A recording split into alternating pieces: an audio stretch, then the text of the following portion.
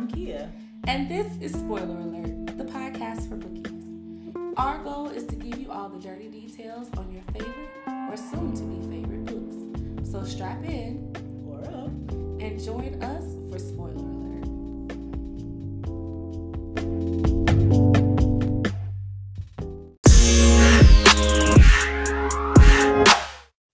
Hey, y'all. Hey. We're back. It's season 2 of Spoiler Alert. And I'm Elle. And I'm Kia. And we are back with all the shenanigans that make this show great. Thank you for attending this episode. Who, man? Girl, what you been doing since we've been on hiatus? Working. And we are so grateful that you've been working. Because I have been too, honey. Whew, man, please. I just got done catching a flight. And I ain't catch no feelings. Yup. Anyway, we are back for season 2, friend. And it is all about the shenanigans this season.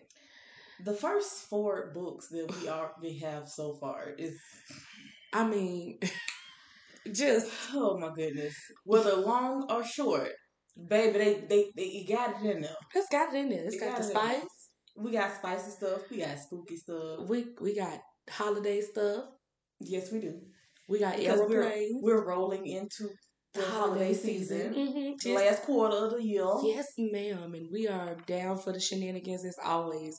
So let's check in, friend, and give the people an update about where we've been and what's been going on. Okay. So let's see. So I'm working again. Yeah. Outside the house. We was trying to, keep the faith around here. Hey. So we back to making coins on top of coins. Because, we like steady streams of money. Hello, somebody. So we got that. And then I'm doing what I wanted to do. Not necessarily in the capacity that I thought I was going to be doing. But everybody just knew I was going to be in this type of environment. And everybody laughing about it. Oh, okay. Because now I'm working at school. I mean, hey, friend. I'm not working in the classroom, but I have to be, I'm the first thing people see when they walk up in the school. Oh, boy. Who would have thought? So I got to be sitting there smiling, and you know me. I ain't no morning person. Child, you barely an afternoon person. I'm a night hog. Whatever night hog. I am. Whatever. Whew. But, we got that. I just did my deposit for me to start doing one of my events for next year, so getting ready for that mentally. Hey. Preparing myself for this other trip that we're doing next year, because you have to start stuff early. Oh wait. Oh yeah. June. Mm-hmm. I'm trying to travel multiple times next year, so this whole getting a job thing was right came on in time. handy. Hey. But yeah, enough about me. What you been up to, friend? Friend, a lot has happened. I just got back from DC and had a beautiful time. I forgot how beautiful the city was, and I'm secretly plotting to try to get up there when the cherry blossoms bloom, just to take a couple pictures, and then I'm trying to go to Bimini for the birthday. Oh, okay. So there's that. I've been working and working hard, and an opportunity just showed up. So we're gonna see what happens with that. I have my LLC now, friend. I have my LLC, so there's work coming out of that. I have been really working through this thing called being comfortable with being uncomfortable. I know that one well. Yeah, so I'm starting that journey of being comfortable with being uncomfortable. And so we will see, because if this one opportunity shakes out, it's like some serious stacks on the table. Okay. So let's just, keep it at that. And if things shake out, y'all will know. Y'all will definitely know. Especially because it's very in tune with what I want to do and what I've been saying I wanted to do for a while. So there's that, and starting the grant writing process, and it's just a lot. It feels like bodies on bodies on bodies on bodies. But nobody's here for all this stuff. Yeah. Let's talk about these books, friend. Yeah. I was gonna say before we get started, I'm also, back in that saddle again. What saddle? Writing. Yeah, right. And that's happening too. So there's all these lovely things that I'm excited about and cautious about and like worried about low key, but it's all good. Let's talk about The first book of that we season talking 2, about. homecoming season. Now, friend, while I did not attend an HBCU I for did. my college years, I can tell you that during my high school years, I was a part of the band. And there is nothing like homecoming season.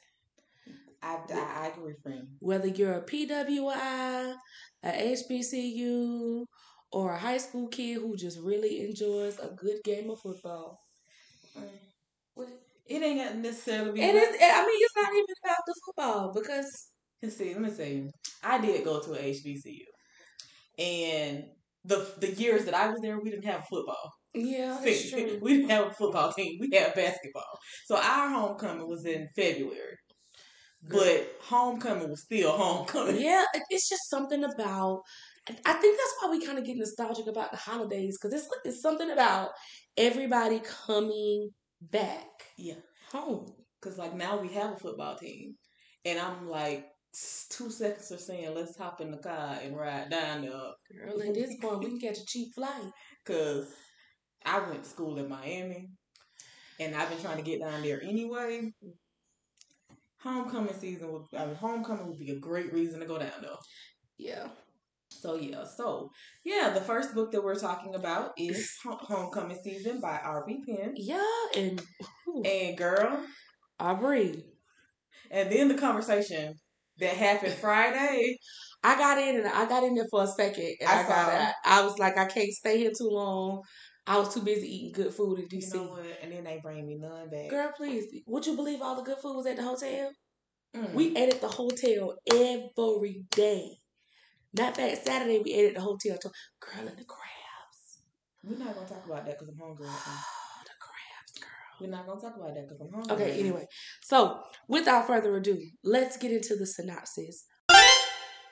Homecoming Season by Aubrey Penn. Homecoming is the time of year for alumni to bask in the glory of their college years.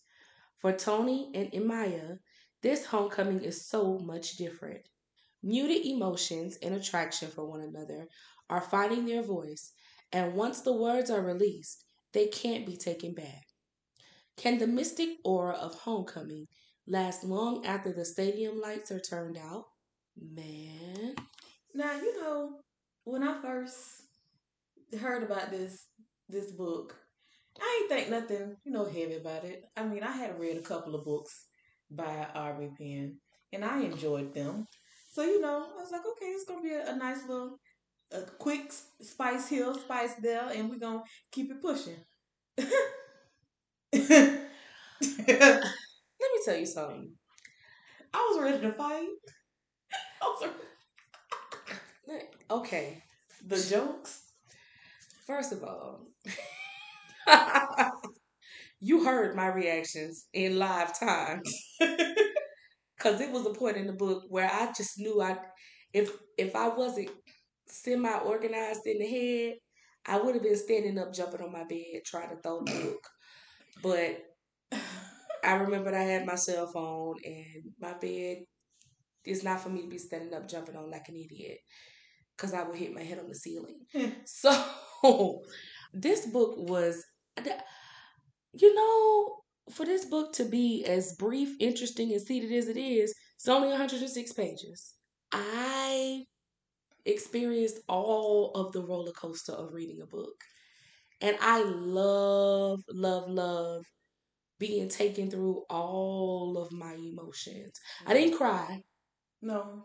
And this season there are no books, I don't think, that are gonna make either one of us cry. Well, we know I'm a water bucket, so we don't see. Yeah, but I don't think there are any cry books on this season. Since I have not read them all yet, I don't know. I don't know either. But the first couple of ones, I'm good. I ain't. Now it was some spice. Oh yeah, it was hot. sizzle. It was that, but ain't no crying unless you was talking about We're crying. And never mind. those are different tears, friend. Yeah, those are different types of tears. Tears. Those are very happy tears. But yeah, that no tears shed. You done? I'm good. This book really kind of just took me in 106 pages. It definitely took me on a very beautiful journey that I thoroughly enjoyed, and I'm ready to talk. Friend, tell me, how many spoilers are you giving Homecoming season? Let's see. I think if I'm being, if I can remember correctly, let me see.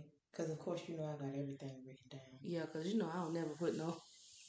I You gotta do better. you ain't like me, friend. You know I'm that over organized. I gotta do better. I gotta start leaving more reviews, friend. I am just See, not. that's the thing though. I don't send a lot of reviews. I do more I ratings. hit the and keep stars. like yeah, I do the ratings real quick, but the reviews I got to be feeling it in my shunanum. Pause. So CCJ featured my review on her site the other day, I saw. and I almost blew up. It made my whole day. I saw. It made my whole day, friend. It did. I didn't do that. This is me. I told you I'm water bucket. Tears. Oh, okay, so back to spoilers. So I gave it 4.5, but like I'm low key thinking about pushing that up. Go ahead, explain your 4.5. So like me, I think as much as I enjoyed it, you know how I am. If it's something that'll make me want to go back and reread it, then 5 all the way. But I enjoyed this enough that I might go back and get it, but it ain't no guarantee. Mm-hmm. It was one of those. Okay, I like them. They cool people. They didn't piss me, the main characters didn't piss me off. Oh yeah, cause I have to make that specific. Baby. The main characters didn't piss me off. Cause that Kelly, we not. Ooh, there was ever a person I want to catch a body behind. Wait till we get there. But yeah, so I'm low key thinking about pushing that up. But since I can't like on Storygraph, I can't put it past a 7.5 unless it's all the way at 5. Yeah. But what are you rating it, friend? You said 5, right? This is a good 5. Okay. I felt like I said, it took me through the journey, and especially because it was a friends to lovers, but I it's not enough for me to call it friends to lovers. They're friend-ish. No, because the trope is there, right? The friends to lovers trope is there, but I almost want to call it secret lovers because when you first get into the book, it is very clear. It's very clear. He likes you and he wants you. Not even and that. He gonna get you. It's very clear, like where everybody stands when you open this book because they was like, Tony gonna get you. And she was like, man, whatever. Basically, sorry. Hold on, we get into the story. I don't even know my rating yet. So, see how excited she is, y'all. And you know what? We can call it to go back and read, to go back and get it. The Sankofa. Let's call it that. The Sankofa effect. Because you know I'm good for a reread, honey. Look at you trying to be historical and stuff. Shoot, don't touch my degrees, boo. But this book definitely has the Sankofa effect. Okay. You definitely, should we start calling this that? The Sankofa effect? We can. For the spoiler rating? We sound real intelligent around here. But I mean, the word means go back and get it. Yeah, it does. So, I mean, if it's... This one definitely has a very high Sankofa effect. Like, I could see me, if I was interested in the homecoming at my university that I attended, if I was interested in really going back like that, I definitely could see me reading this book before I go. Just with the hopes. It seems like you've been to my hometown's homecoming more than 50. Okay. It just isn't the same. Like, that's a whole nother issue for a whole nother show. I can't talk because I haven't been to. Cause like my hometown, my mom went to that school. Yeah, it's a HBCU. I didn't go to my hometown school, but I went to their homecoming multiple times since I graduated from college. I haven't been back to my school since I graduated. So it's a different feel. Like, And I think that speaks a lot to culture. Like, home is where you feel home at. And quite frankly, Scarlett, if it wasn't Here for you the go with this phrase again. it's a trope from the show. Quite frankly, Scarlett, um, it fit. Like, and then you have to remember too. At one point, I wanted to attend that university, so I was strongly considering it. So for me, it was about going to see if I could really just exist in the space. So Baby, we been having a good time. The food, ooh. Tailgating is always good at HBCU. Let me tell you something. I was people watching, and I was like, ooh. Cause see, you. We have a rainbow within the Black community. This is for you, my number one.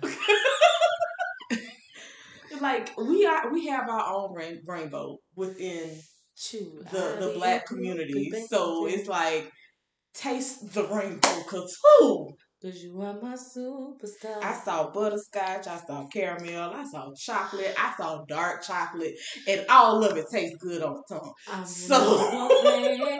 Give me your autographs. Sign it right here on my heart. Don't get me started, friend. I'm trying to be good. I'll be a groupie, baby. Okay, enough of us playing. This book opens up at during a sports show episode. It's Imaya, correct? Yes. Because I was calling her Imaya didn't sound right. Then I was like, is it something else? Because I was about to say Imya. Like, no. I was like, Imya didn't feel right. And then I was like Imaya sounds better. Yes. So Imaya is a sportscaster doing a dang thing in her job. And her co-host, Dean Walters, is right there with her. And she is going off about Tony. Tony Speaks. And Tony Speaks is alumni with Imaya at the university. Getting Hills? A&M University. A&M University and or GAMU. That's the way it sounds like it's supposed to be. GAMU. And she is going off about how Tony Speaks is decent. And see, this is the thing. Apparently, everybody knows that Tony and Imaya are friends. They cool. Or friend-ish. Because he's like, ain't they new people? Yeah. And you talking like he's mediocre. So you gonna just talk about your friend like that on the air for everybody to see and hear. And she's like, I'm gonna be truthful no matter who you are to me. And sis, I agree. I don't care if you friends, family. I don't care if you my pastor. If I gotta tell you how I really feel about you, I'm gonna tell you how I really feel about you. Right. And she says he stays on the cut him off list, which I'm imagining is the list of like, you need to lose your job. You about to lose your job. You about to lose your job. Hey. Lose your job. Anyway, so the show pretty much ends. They get off the air.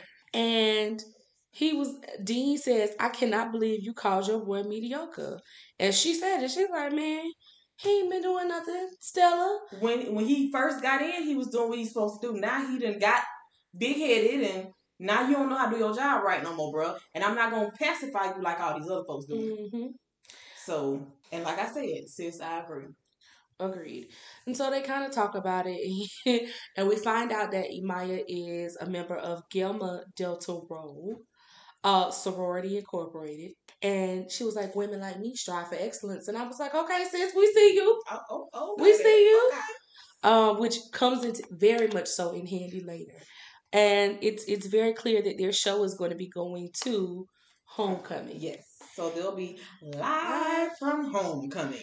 And Imaya finds herself on a phone call with her friends. Majority of them. And so Dean walks out of she and Dean walk to their offices.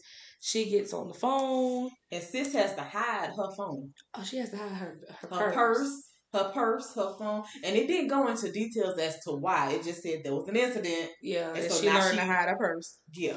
I was curious what happened, but you know. You know that intern stole from her.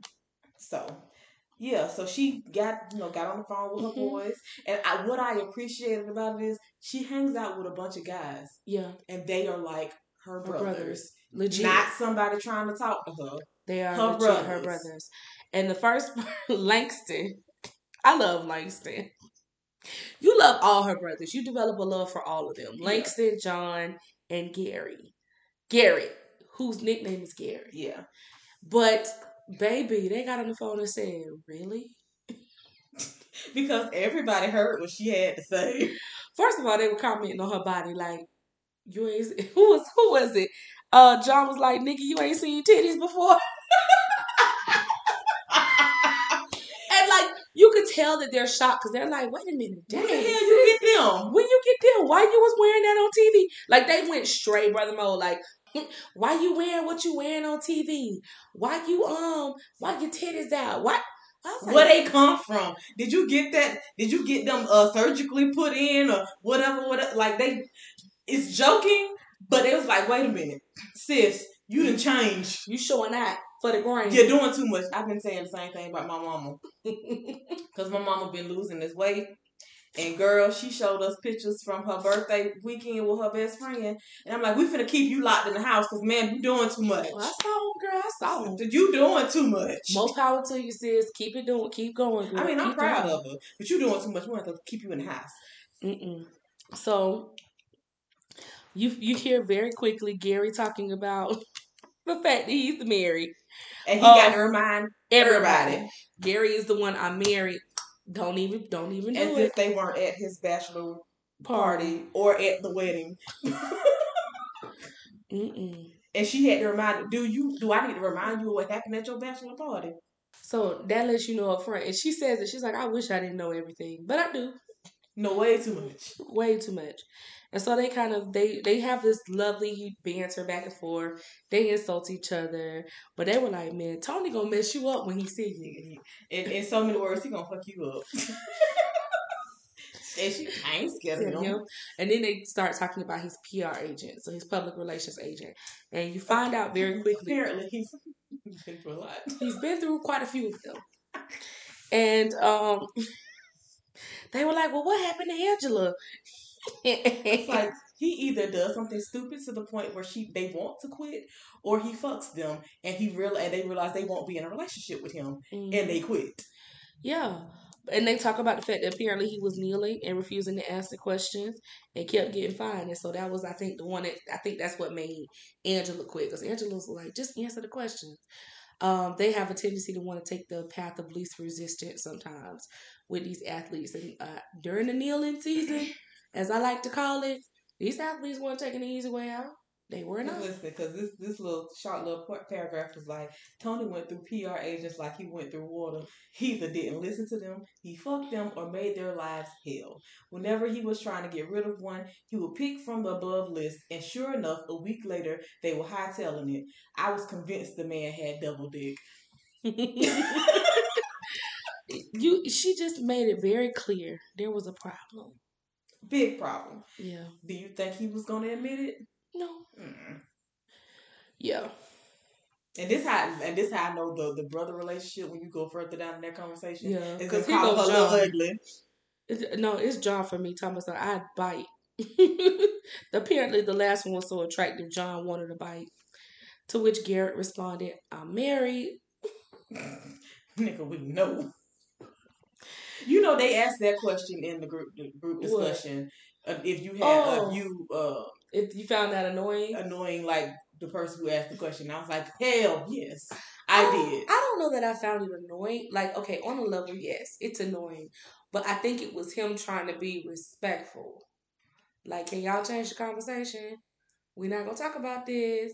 Y'all know I'm a reformed host. Stop talking about this. And see, I didn't see it that way. I saw it as he was trying to remind himself, I'm married, don't do nothing stupid. I mean that too, but and I'm like, sir, I need you to get it together. Then we find out John is on baby mama number 3. If you're allergic to condoms, just say that. I calculated that one. Talking about the first 2 baby mamas don't even like you. It's this one. Leave John in quarantine. I know he has something. And then they started talking about how he done met up at a house. Like, bruh. Man, he be picking up vaginas like, dude. Because He keep on you know, piling on they asked the piling on. question in the thing, which one of the guys would you want to get with? And I said, I feel like John has the fuck boy penis, because you know they say fuck boys got best D. But it was like, but I'd be afraid we would have to strap up 3 times because bro, them things potent. And the lady was like, you don't wanna be his baby mama? Hell no, we ain't finna have no Nick Cannon family reunion around here. Mm-mm. And so they agreed to pretty much they laughed their way off the phone, and they make one agreement about brunch, and that's that no significant others can be there. Oh man, Gary. Gary. And so we are taking to Anthony Jamar Speaks, which I need to bring up this question on the show because I'm trying to figure this out. How do we get Tony from Anthony? It's a whole H. Anthony, if we want to talk about Anthony, Anthony, we're going to talk about Anthony. Okay, Mabel. But it's bothering me. Like, how do we get from Anthony to Tony? It's just like Richard and Dick. You would use that analysis. I mean, Thomas and Tommy. Okay, but that's closer. It still has an H. I mean, it's like William and Bill to me. I'm just a They're all the same. Yes, I'm only a Bill. I knew I was gonna do it. I was trying to hold that one. No, sis. But then I passed by Capitol Hill yesterday. You know what? Hush. Tony pulls up to the hotel VIP. Gas tank on F. He ain't got it on E. He ain't crazy. He pretty much was like, I could feel it in the air. And he was ready to arrive at homecoming. Because, baby, it's something about that atmosphere. Yeah. And it was already stated up front that Imaya picked the hotel. She didn't get in the penthouse, to which he was like, I can flirt my way to the penthouse. I ain't worried about it. But then we meet that whole Kelly. Don't give her too much too quick. Whatever. She gets all the smoke from the gate, friend. I'm sorry. I didn't like her really when I met her. This is the thing. I have respect for her. It's certain people. You can tell right off bat. You might not show it up front, but I know you finna do something shady. Yes, Lord. I felt it in my bones. I knew. I was like, the fact that she's still there and she ain't ran off like the rest of them, either she wants something or she finna do something stupid. Kelly, you could tell by the way she managed him. She picks out, and he talks about it because he knows the process. She gonna pick out 3 of the women that's in the hotel waiting on him. They gonna take pictures. He gonna sign autographs, and then the rest of the room gonna be dismissed. And then push on. But what really made me not like her off rip was when he got ready to meet up with friends. Right, and she was like, stay away from her. Bitch, this my friend. You tell me who to be around. And he was like, no, immediately no. And I'm like, just because she made comments about his career does not mean, which were true, does not mean he has to stay away from her. And see, this is the what thing. Are you trying to create? And even he admitted she was telling the truth. I don't like what she said, but it's still the truth. And you have to eat that. Shoot. Instead of trying to tell him not to be around her, tell him to do his damn job right. Agreed. And he said, like, you tripping, Kelly. Like, he kept saying variations of that. Like, you doing too much. You tripping. Calm down, little mama. It ain't your world. Agreed. And then he gets to the fact, like, you figure out very quickly, he was like, Imaya is beautiful. And she knew it. Nigga. And I'm not going to lie to you. I read this chapter and I was like, wait a minute. Did something happen between them? Me too. Because I was like, this feels like something happened when they were in school and they walked away from it. Because it's a couple of books where, they're just friends. And then you find out, early on in life. Child, JJ and Cole. Early on in life. When they was at BSU. They was getting it in, left and right. But anyway, let's proceed. Because Kelly, and so what really tripped me out was that once he got into the room with them for brunch, which was a private brunch, they reserved the room for 2 hours. It was just the 1, 2, 3, 4, 5 of them. Why is Kelly still there? Why are you still there? Girl, You're his PR agent, not his best friend. Exactly. Like if he's in a private space with just his friends, you don't need to be there. You're not supposed to be there. You don't have any business there. So why are you in the room? Cause it's like his friends gonna keep him in line because they don't want to see him jacked up and in the wrong spot neither. They're his good friends. They ain't like play friends. Them ain't just like homeboys that hang out with me because I got money. Them his friends, right. His brothers.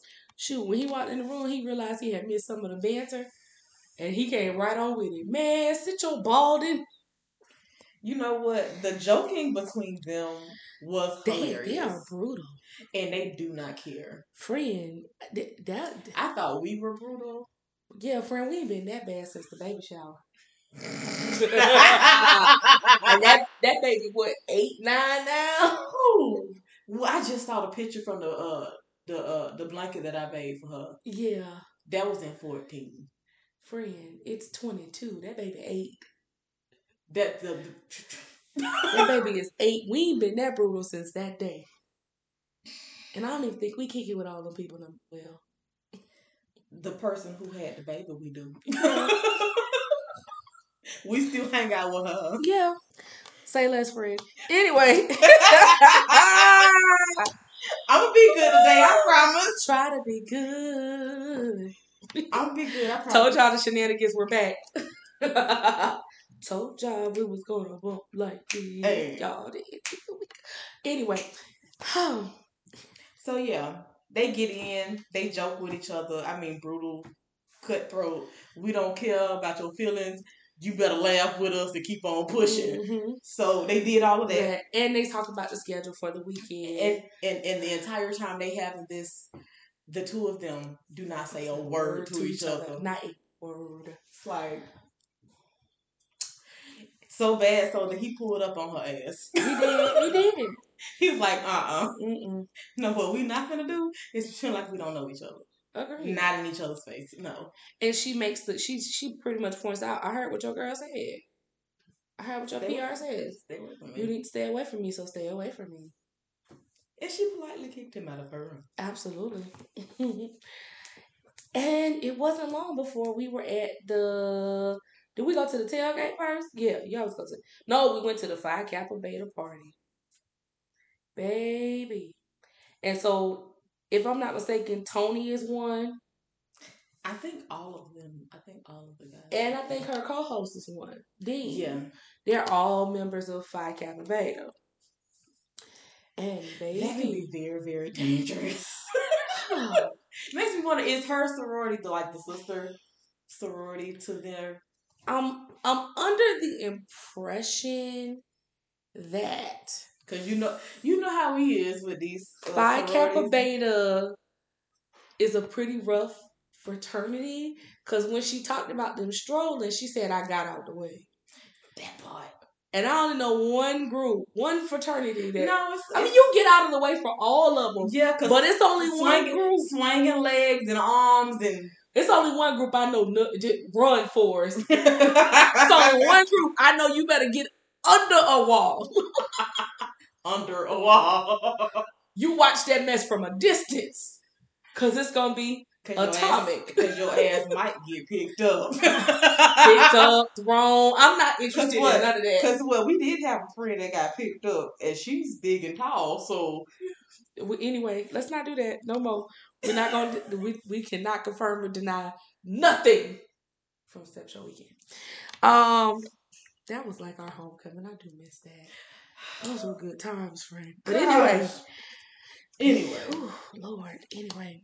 So, we got sweaty men and tattoo skin. And Imaya was losing it. She was like, damn, I wonder if his tattoos go past what I can see. Because listen, I got a thing for men with tattoos too. Tattoos are nice if done properly. I don't even be paying attention to what the hell it is. It's just if your arms are done properly... The Kelly Rowland and Trina started flowing. I got a thing for you, baby, you know. Because I'm just saying, it's just something about a man whose tattoos they sit right on their arms. Just. Anyway. and what I think Aubrey Penn did really well was like you could see them ebb and flow out of the consciousness of the other person being in the room. Mm-hmm. Even when they weren't in each other's presence directly, and when they saw each other, you could kind of get the vibe of what they were experiencing in the moment because it was so beautifully done.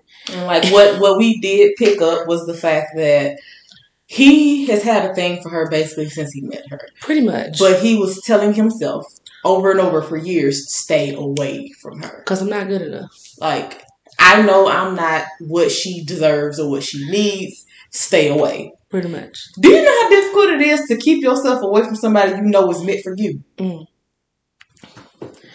Man, I don't, honestly, but you know. But I mean, we right, so. Yeah. But then Jackson Monroe, let me tell you about this old frog. When she said he was a junior when she got there as a freshman, and he was still a junior when she was a senior, I said, wait, why did somebody from my school pop up in my head? Girl, I can think of a few. Because we definitely had some of those forever students at my school. Like, okay, you ain't getting a master's, a PhD. You don't want to grow up. You a Toys R Us kid. I definitely put the note on there, that forever student syndrome, because baby, it happens a lot. It's giving, go get a PhD if you gonna stay here this long. Baby, but they can't seem to get the first one. I know, girl. Because they don't, and it's usually because they can't never figure out what they want their major to be. They having too much fun and they ain't going to class like they sitting on the set. They do just enough so they don't get kicked out of school. Sitting on the set. They do just enough to not get kicked out. And she said, if it isn't Mr. Junior for 8 years straight. Listen. Oh, and that Negro had the nerve to be aggressive. Back up, sir. Please stop. If you knew anything about her, sir, you knew you wouldn't have tried that. And before, look, it wasn't even that long. Who came strolling over there to get her? Was it Gary? John. It was John. Baby, John was like, gone somewhere. John came stomping over. It didn't take long at all. Get your ass out the way. Going on. And the next thing we know, they start strolling. And then here's the other telltale sign who we might be dealing with. Gold boots. Everybody don't wear gold boots. Not at all. Okay. Like, there are more than one that wear boots, but only one. No. 2. Oh, they wear boots too? Gold boots. I mean, I know what they call it, but I'm just saying they wear boots. Yeah. I seen them with gold boots. I guess they bodies on bodies, friend. Don't start no stuff. Won't be no stuff. Cause we don't know nobody's stuff. I just have seen gold boots on some of them before. That's all I can say. I will not confirm or deny anything else. Well, I can confirm that some of them are fine. And every last one. Anyway, Jesus. I got friends in all of them. I got friends in high places too. But anyway, hook me up with your friend, bruh. So, yeah, John comes through. What the hell was that? Mm-hmm. It's good. We straight? Now, because I saw him all in your face. Mm-hmm. Like, bruh, I know you love me. I know you see me as your little sister. But I got this. Yeah, and then Elliot Spencer comes up and he tries it. And she was like, wrong girl, got to go. You know, it's interesting when these people who they act like they didn't know who you were back girl, in the day. Back then they ain't want me now. But now you on TV screen. Mm-hmm. And everybody see your face every day, all day. Mm-hmm. Now I should have shot my shot when we was at school. See, I always wanted you. Did you though? Nigga. Mm-hmm. So she eventually runs into Tony. And Tony, who was drinking gold drink like she was drinking gold drink, they were talking. And they basically kind of have this tensious moment. And John was like, nah, man, we ain't doing this. He drug them both outside and left them outside to talk. Y'all need to fix this shit. And she ended up leaving with wet panties. They tickled me so bad. Because, sis, you denying yourself from something that you know you want. She wanted it. You know you want that. And see, the fact that they were saying that you know their friendship had kind of dwindled over the years. Right. You could have gone ahead and got your wet. Anyway, be good. Yeah. You could have got your swirl on. and been on about your business, then you probably would have never had to deal with him again. Maybe. I doubt that. unless you one of the people you just know you got good cat and he gonna want it back. Yeah. It was this part for me. She was like, he smelled great. He looked even better. Fresh fade, skin glistening, Phi Kappa Beta T stretched over his muscular chest. My God, it was sexy. He was sexy. She's like, even though I was, and she has to break her thought. She was like, wait, I looked away from him. She was like, I just can't. I can just imagine what this man looked like. Yeah. And with, no shirt on. No shirt on. No them boots on. No, he had a shirt on. No, I'm talking about in my mind. Oh, in your mind? In my mind. Even though the book told you? I'm saying, listen. Okay. Somebody can be in a full-fledged suit and... It's you stripping them. It's just nasty. What? Go ahead, friend. I have a great imagination. Come on, imagination set you free. So, I'm just imagining him. No shirt on. Because he done took that thing off because he was strolling and he got hot. In my mind. That's about how it go. They take their shirt off. They're coming up with clothes on. By the time they leave up out of there, ain't nothing on. And got somebody ripped around their legs. I'm just saying. So she gets irritated and she decides to leave. Okay, I've done my due diligence. They got into an argument. I done did my due diligence. You can stay and have a good time. I'm gone. And he was like, man, stop with all that foolishness. Good night. And she bounces. She does. And she goes back to the hotel. And she takes a shower. And she's getting ready to go to sleep. And it wasn't even that many. Just 2 knocks on the door. And she opened it. That's the thing, though.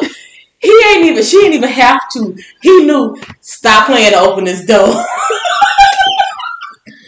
Then she told me something, you could have stayed there. I don't need anything from you. That joker told her to shut up. Laid them lips on hers. Before the night was over. Chabu, when I get you to the crib. Upstairs to the bed. Girl, you gon' think. Anyway, and he put all of the Phi Kappa Beta on her. Yes. And she enjoyed it. She did. Thoroughly. Yeah. Was shaking and shivering. It's the fact that he slapped her on the vagina twice. And then she tried to say something. He was like, didn't I tell you to shut up? Like, don't say nothing. And just take the dick. Okay? It's like, she even tried to call his name. Shut up. It's like, well, damn. It's when she saw him completely naked. She was like, where's that thing going?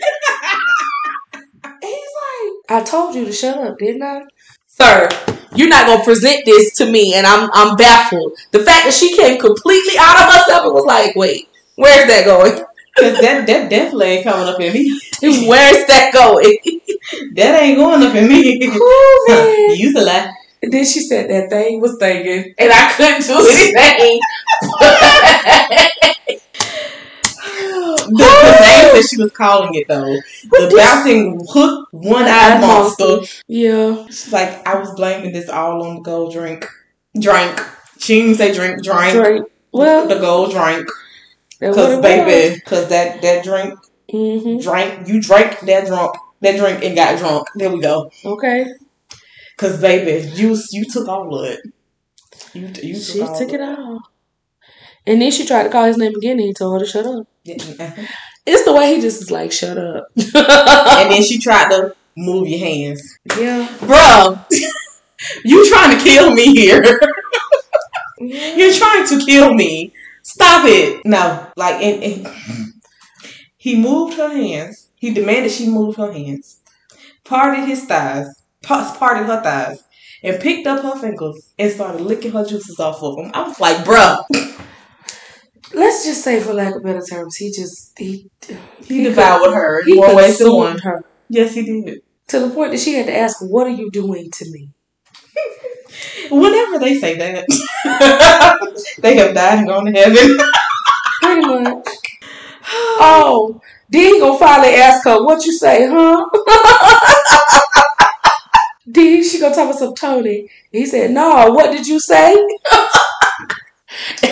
And she hit him with a Jamie Foxx special. Fuck you. And of course he had clap back. Fuck you. Yeah, that was it. Fuck me. And so he fight, baby. He fucked the shit out of her. Mm-hmm. Then had the audacity to say, let's see if you watch your mouth now. Hell no. Hell no. So they wake up the next morning. And apparently they didn't sleep much the night before. Because she woke him up for another dose. She had to ride. She did. Woke him up. Mm-hmm. And when he woke up again, she wasn't in the bed. You know, whenever the two people have the horizontal tango, mm-hmm. and they fall asleep and the one wakes up and the other person is not right there, they be pissed. Oh, girl. They be pissed. It reminds me of that orange-haired man. Oh, yeah. Your ass need to still be in the bed when I wake up. If you don't know who the orange-haired man is, He Who Is a Friend by Love Belvin. Literally. That is his name. She refers to him as orange-haired. That is the opening description of Sadiq Ellis. So, yeah. Whew, like, your ass need to still be in... And I'm going to be like that. Your ass need to still be in the bed when I wake up. Or some people, they'll dismiss it if they're being fed. Yeah. Whether it's male or female. Yeah, anyway.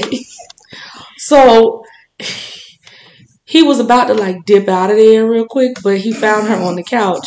And they get into another argument. The two of them don't know how to not argue. And he was like, she basically was like, well, if I would have been asleep, you would have just dipped out on me anyway. And after that whole argument, she ends up swallowing him. Whole. To which he was like, oh, snap. And after they go another round, I think, or was it round or two? Something like that. They go for a minute. Because they had to go. They had to go, but shoot, they took their time. They both were late. They were late. I'm sorry, I was reading what I highlighted. Talking about this ain't subpar dick E. This A1 black Angus cut free and clear of crazy ass attachments. This disease free dick. Don't you fucking forget it. She sure better not. I don't think she could. So he makes it back to his room, and who's there waiting? Kelly. Which, why do you have a key to my room as my PR agent? Giving too much above your pay grade. Because, baby.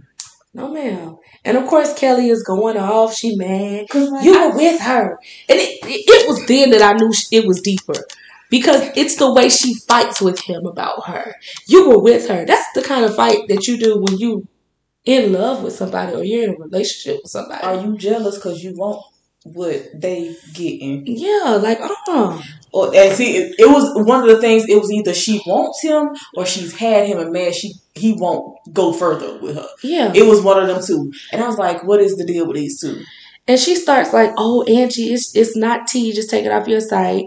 Trying to, actually doing her job as a PR agent. But shoot, let the pictures be out there. They are friends. And they were friends way before you came around. What my thing was, what really, I already said I knew from the first part about her being who she was, I knew I wasn't going to like her. When she said she was a non-factor, basically, and low budget, and she was nobody, baby, bitch. If she was not important, you wouldn't be trying this hard to make sure she was not around him. Agreed, Miss. I'm doing my job. Miss, I'm doing too much. I mean, it was just so much. And then she was, you smell like her. What's the point of me cleaning up your image if you're going to be around the likes of her? Girl, what negativity other than her telling the truth did she do? Why do you know what she smells like? Was you smart? Was you all up in her ass and her pussy too? Because that's where he was. That is where he was. So I'm like, bitch. You doing way too much. You probably not getting paid enough for what you're doing. Way too much. And so eventually we pull up at the tailgate. And baby, we find out that Garrett's wife has also pulled up to homecoming. Baby. Aubrey, I don't know if her name is Jessia. If it's I'm trying to figure out if it's Jessia. I want to say Jasa. I don't know. I thought it might be a play on Jessica. I don't know. I'm not sure, but I'm gonna go with Jessia for now. The I is before the S. I don't know. But basically, she pulled up on Gary because Gary did a big no-no. He turned that location off. While he was at a party. And apparently she pulled up on him. Your last known location, we him. And he was hanging around some woman. Because Garrett pulled up with a knot on his head. And the homies was like, don't say nothing. Then here comes Mr. I'm a married man. Be cool. Be cool. So we're at the tailgate, and after doing some, they laugh with each other. And Tony reveals that his mother died of breast cancer, and Maya was in his corner. He details Kelly like, hey, that's somebody that's been in my corner since my mama died. Back up. Listen, that before they got fully there, I highlighted this whole freaking paragraph of him going off on her. Oh yeah, because baby, it was like, first of all, Kelly, who the fuck you wilding out on? Because you doing too much, sis. Let's remember some vital shit. You work for me. I'm paying for you to be here and get on my fucking nerves. And Maya has been in my corner since my mother died of breast cancer, far before you were thought of. Don't disrespect her. If you try and force my hand, I always choose her and the rest of my crew. PRs are expendable. Ask the others waiting on you to join them in the unemployment line. Because sis, you about to lose your damn job for real. You about to lose your job. He was like, he gets dressed. They get there. And of course, Imaya is dressed in her Miss Gamma Delta Rho 16 gown. Cause sis is ready for the parade. Well, yeah, because she's a part of the parade. And of course, they are doing their broadcast, or they're preparing for their broadcast from GAMU Homecoming. And we find out that Jasa, that's what I call her. Jasa is also her sorority sister. Yes. And because Jason was like, oh, she's Miss Gamma Delta Rho. They introduced, and he hands her off. Here you go. Bye. Right. And they're like, uh-oh. Now you done left your wife in the hands of Maya. Good luck. But from what I understand, from what I can gather, they're not only are they sorors, but you can tell very early on that Imaya and Garrett have a different relationship. Mm-hmm. You can. And so the fellas kind of joke. They're like, uh-oh, she's going to be more like Imaya. And of course, once Imaya and JC realize that they're sorors, Imaya takes her to meet the rest of the chapter. And come on, sis. Come on, soror. You know, the bonds that they build inside of sororities. I mean, in any friend, sisterhood group, women's organization, the bonds that you build are lifelong.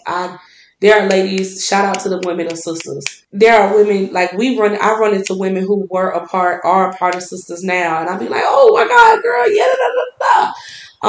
and so it's always great to run into women from organizations that you build bonds with. They'll even, oh girl, I got a friend who do this, that, and the third, and connect you with jobs and things like that. So it's networking and connections are very, very heavy when you communicate and you connect yourself with people in organizations. And it's not just sororities and fraternities. Yeah. It's in organizations when you're in school, period. Yeah.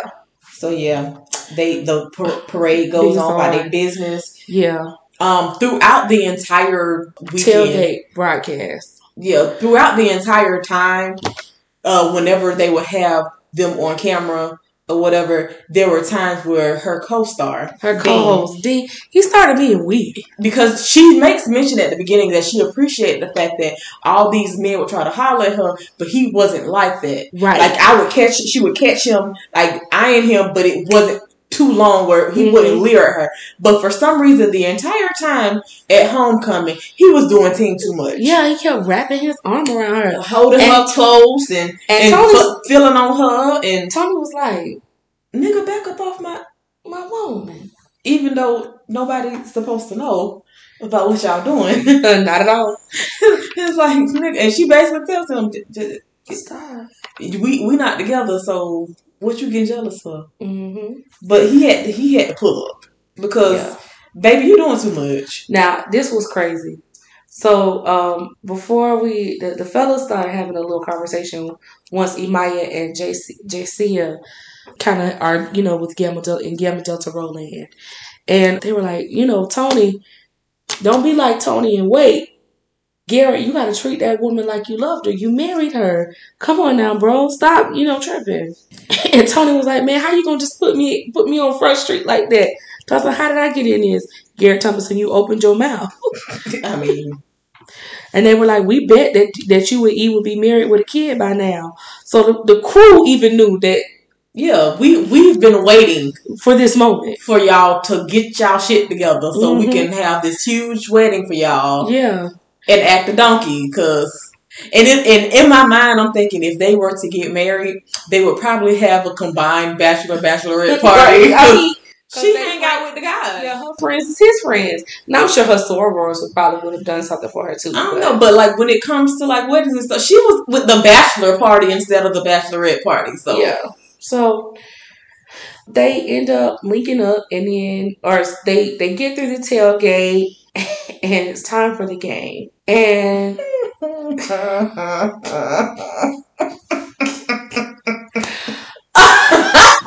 know what? Before we get there, Jessia was talking to Imaya while she was on her break. And, she's watching Garrett, and she gives her some really good advice. She was like, he's closed. Jessie is like, he's closed off. And so, again, you can see that relationship between Imaya and Gary being a little different.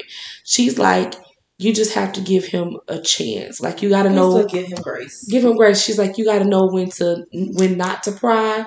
And when to, know when to hold them, know when to fold them. Mm-hmm. But she basically befriended her. And she was like, you're his wife, so you family. Yeah. I got your back. Absolutely. If he ain't doing what he's supposed to do, I'm going to let him know. And I'm going to be in your corner. Absolutely. So it's one of those, he's had a rough upbringing. Give him grace. And whenever you need me, I got you. And Jessie is like, is it always like this? She tells him, girl, no. Normally I'm with them. This is the first year I'm here for work. Because homecoming get wild. And so he comes up, and of course that frown was enough for Gary to come over, get his wife. And she tell him, take care of your wife, man. Get her some ribs, some gold drink. Show her a good time. I don't know if you need to give her some gold drink, because baby, she probably need a little sip. Because apparently when folks have their fun with the gold drink, I'ma buy you a drink. They connect. Well, I'ma take you home with me. Because he showed up on his own. What you think about that? He showed up on his own. But he had some gold drink too, you could tell. Both of them had. And they enjoyed. But anyway. They go to the tent. And of course Dean is like, oh, it's lit. And he's like, you know it. And apparently Dean went to Brighton Heights, which is the team that Getting Heels is playing. For homecoming. Interestingly enough. And of course, Dean, once again, being touchy-feely and disrespectful. And what got me was how bad Tony wanted to wring his neck. Oh, yeah. So they go ahead and do the broadcast of the show. And this is when we find out that Dean is indeed a part of Phi Kappa Beta. He's the Beta Mu. Yeah, because he pledged at Brighton Hills. Brighton Heights. Sorry. The names are running together, Aubrey. Sorry. They enjoy the tailgate, they wrap up the show, and she says it. She's like, I don't know what's up with Dean putting his arm around me, but it was really starting to irritate me. Since it was irritating me too, because I'm like, bro, back up. Why are you touching him? And so of course Tony chin checks him. He's like, Beta Mu, Brighton Heights, midnight, 14. Dean starts rambling off. Enjoy yourself. And this is when I confirmed who I thought this was similar to, because Dean threw up the hook. And I was like, well. Yep. Them niggas. That right there. So Tony was like, all right, enjoy yourself. And so she walks. When Tony walked away. No, when Dean walked away. And Maya was like, was that necessary? He was like, keep these niggas away from you. I'm not gonna say it twice. Here she go, your skirt is showing, Tony. Okay, sis, you know that man wore you this out. This nigga bent you over. Fred, you about to abuse the microphone. My bad. You know that man had you hemmed up last night and this morning. Had you bent over in compromising positions, and you think he ain't gonna act the fool because the nigga got his hands on you. Here you go. You can't handle some competition? Okay. Oh, we competition? Okay, then bet. Because he's a sports person, so you know. Oh yeah, his spirit was provoked. So he ends up having a small interview with a journalism student at Getting Hills. They talk. He ends up talking to his pro fight Yates, and Yates was trying to get to Imaya too. Back all the way up. And she didn't care for that either. And he told her again, keep them niggas out your face. What was that was hilarious to me, the little conversation. He was like, I don't give a damn about those cameras, E. Keep them niggas out your face. She was like, I'm fucking you. I'm not yours. And he said, he laughed first. You ain't? You ain't? No, and there's nothing funny about this. She didn't get a chance to finish her words. Yeah, and he said, you are mine. You did that shit. Yeah, and she got the message. And then he told me something, tell me she ain't wet, and I'll let you go. And then here she go. And he said, tell me my pussy ain't wet. Because I had to go back and reread that, make sure I read it right. Yeah, I was like, he's taking claim. That is. She said, Tony, we have a game. We can watch the game from right here. Now tell me. You ain't wet. Then she told me something, I can't. That's what I thought. Because he pulled her out of the room that they were in.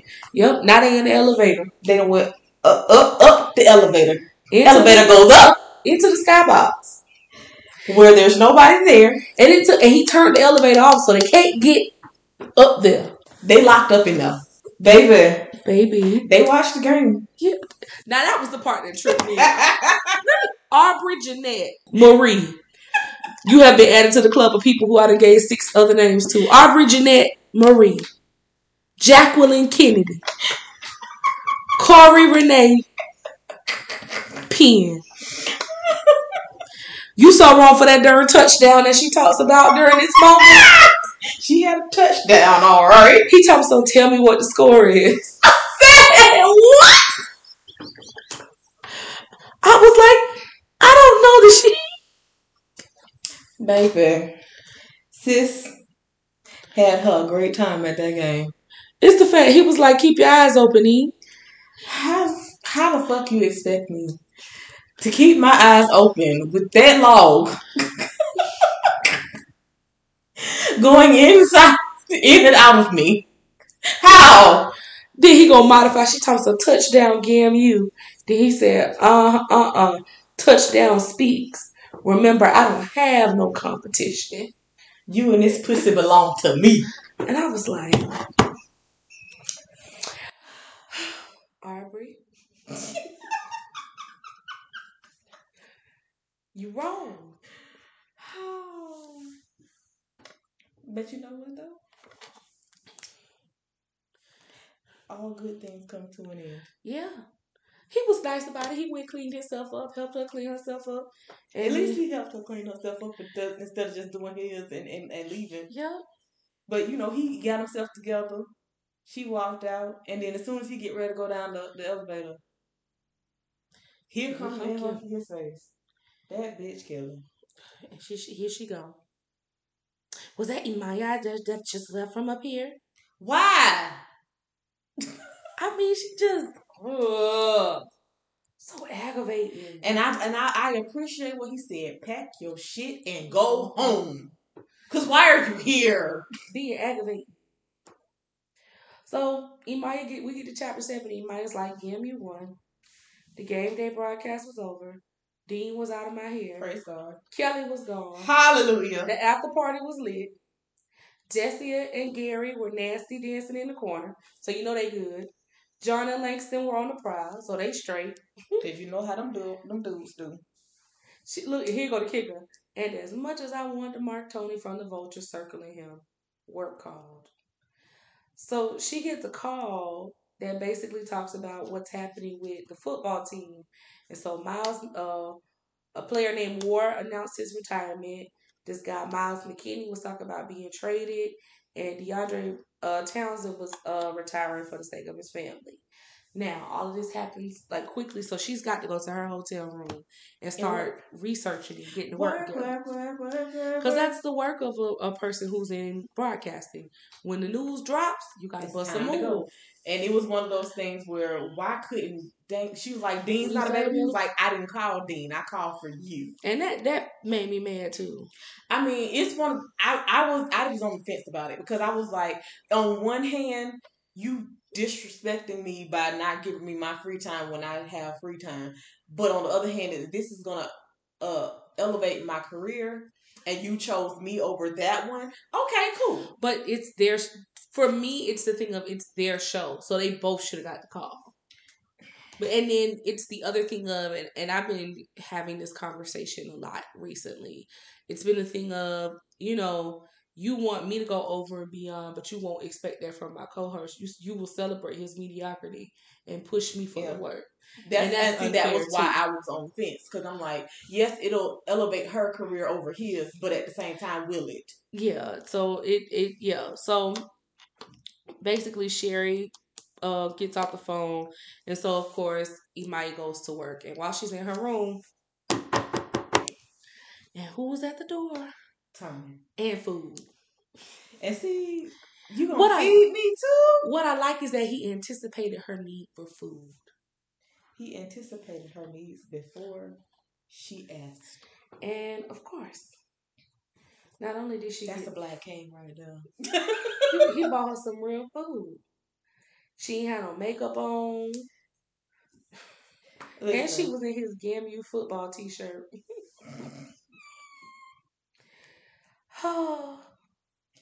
She was looking a mess. And he was like, come on, man, open this door. I know you ain't he's like, don't be trying to put yourself together. Because I done seen you at your worst. Mm-hmm. I don't care about all that. You mine. And he talks about what made him leave the party. He was like, man, I didn't want to be there after I heard the news about my team. And it's like it was hard to celebrate, trying to figure out what we're going to do when this is all said and done, mm-hmm. which understandable. And so he said, he talks about the idea that it really made him reflect on his own future. Like, the fact that he was hearing his teammates talk about he's retiring for the sake of his kids. He was like, I don't have a wife and kids yet, but, I don't want to, set myself up for a moment where I can't do what I want to do for my wife and kids because I'm still trying to play ball and all that. And you trying to be a player from the Himalayas. Mm-hmm. Yeah, and she talks about the fact that she was looking in his eyes and he was like, they shined. She was enraptured, basically. And then he dropped it on her. I love you. I loved you from the moment you walked into freshman orientation with that dry ass ponytail and thick ass glasses. And what did she say? Shut up. Listen, we be having some crusty moments. And it'd be like, when you can love me when I'm at my worst. When I'm crusty. Stop it. That moment in that song still makes me mad. Stop it. Anyway.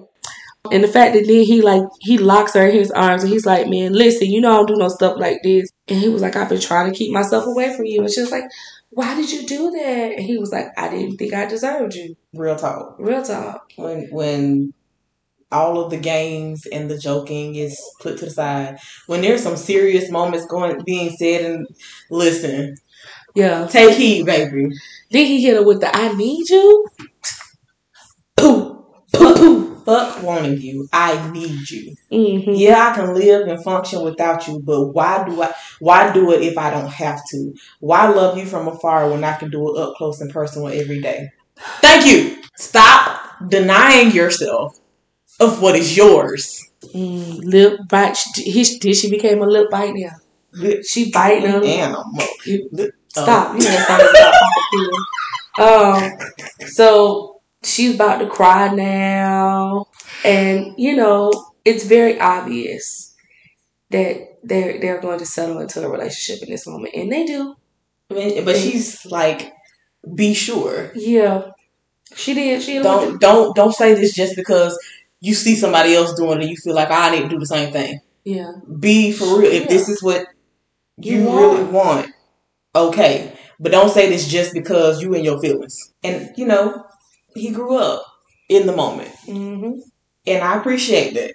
It's called growth. Yep. Yeah, and then he grew up. Yeah. Yeah. Sprouted real good. The fact that she said that pussy is exclusive, baby. I was like, yeah. Okay. So he was like, basically they have this moment is spicy, but it's more like a simmering soup. The first one was like an explosion. This was like simmering soup on the stove. Very gentle. Still nasty. It's still nasty. But, I mean, in a good way. Yeah, and then he hits her with the, I'm sure, Imaya. I'm sure that I love you. I'm sure that your heart is safe. I'm sure as hell I want you. And, I want you, that I need you, that I want a family with you, that I want to do this life with you. You hear me, baby? Sir, you can't say that kind of stuff when you that far ahead. You all the way up in. You already stroking that nerve, sir. Don't. And then he increasing pressure on her throat, and she was gone. She was a goner before he even. And we're out of there. She was done for. That was the TKO. I told you when they put this was the moment I told you when they put that thumb on your lip. No, that's the kiss of death. Once that nigga put his thumb on your lip, no, there is no point. That's the point of no return. I told you, friend. Once they put the thumb on the girl lip in the book, that's it. That thumb go on their lip and they life change. And in some books it's for better. But fortunately for this book it was for the better. Because in a lot of books it's for the worse. Destroys your life, baby. Destroys your life. That thumb on the lip destroys a lot of lives. And then after they fall over the cliff. Yeah. It's funny because then you see where the friendship came in. Yeah. Because he was with her when she got her first tattoo. Yes. And then gonna tell her she should get another in his name. He was like, "Hey, you survived." She was like, "Just tattoo it on my heart, because I'm not doing that for real." He was like, "I just talked you into being my woman." Touche. She goes back to work. Homecoming weekend is over, and she's sore. Yeah. She's sore, but she's working. And she's recorded her radio show and the podcast. She went back to her office. She was doing some more work. She was doing paperwork, and she finally got a little tired and was like, okay, I need to go get something. So she went to get some water. Took a little, and here come Dean old trifling behind. And I thought he was just going to be an annoyance. But this is pissed me off. Yeah, this pissed me off to the nth degree. Because he was like, oh, I talked to him about getting my own show. Well, congratulations, No, she wasn't good. That girl was like, your own show. What about me? It's one of those sarcastic congratulations. Mm-hmm. Like, oh, congratulations to you, And she started going off, homecoming was my idea. Da-da-da-da. How they gonna... Baby, that wasn't what pissed me off. Because, that's one of those things where it happens all the time. We don't like it. Yeah. It's not fair, but it happens. What pissed me off was when he put his hands under her dress. And he tried. And tried to take her cookies. Baby, when I tell you, I saw cracking my knuckles like... You cracking them now? Yes. Friend. I was ready to fight. And then, to add insult to injury, she called, she said... She tried to call Tony. Because he's supposed to be there whenever she needs him. Yep. And he did not pick up the phone. Did not answer the phone. And so she's about to have a nervous breakdown because this man just sexually assaulted me at work where nobody saw it. And the one person I'm supposed to be able to depend on is not answering my phone call. She gets home. It takes everything in her to open up the door just for her to get in the house. Mm-hmm. And she, she takes a shower. She tries to calm down, whatever. And when she finally settles down and she gets hit with something else. The internet is a cruel place. It is. It is. The internet is a cruel place because not only did she have to deal with that bullshit, now the love of her life has apparently been doing whatever that he used to do. He hadn't changed. Yep. The only thing that changed is now he's imprinted in my body. Yep. And of course, it's much harder to shake that food now. Once that impression is there is no, oh, I have to get you. Okay. So she sees on the internet that Tony has been canoodling with some other women out and about doing whatever you do, and that's why you ain't answer my calls. So she is devastated. She's like heartbroken, depression almost. Like all of this happening in the same 24 hours. Yeah, which this had my radar tweaking because I'm like, that man just said he wanted to have a family. What? Tweet like my ain't right. Something ain't right. So we go over to Tony's POV. Sure enough. Something ain't right. Something ain't right. Something ain't clean in the pool. Tony wakes up and he's like, what the fuck? Like, I don't even know what's going on. He can't remember anything. He is gone out of his mind. His head is foggy. All of this stuff. Trying to figure out why these naked women is in the bed with him. Like. And the next thing he hears is Kelly talk about, all right, ladies, get up and get out. And immediately my spider senses started thumping. How the fuck you get in there? How did you get in so fast? What I'm trying to figure out, because they're at a hotel, right? Yes. He's in town, ain't he? Why are you at a hotel if you're in town? It had my everything about. That's when I knew something wasn't right, because I'm like, you're in your hometown. You got money, so you don't need to be at a hotel. Why are you at a hotel with naked women? Agreed. You don't remember shit, so that means somebody either drugged you, or you got that drug. It's clear up front he's not that big of a drinker. So yeah, something ain't quite right. And the fact that she just dun da da da.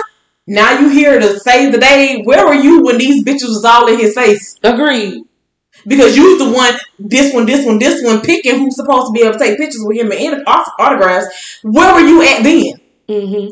Now she's like, oh, I'll handle everything. It's all good. I don't trust that bitch. I don't trust it either.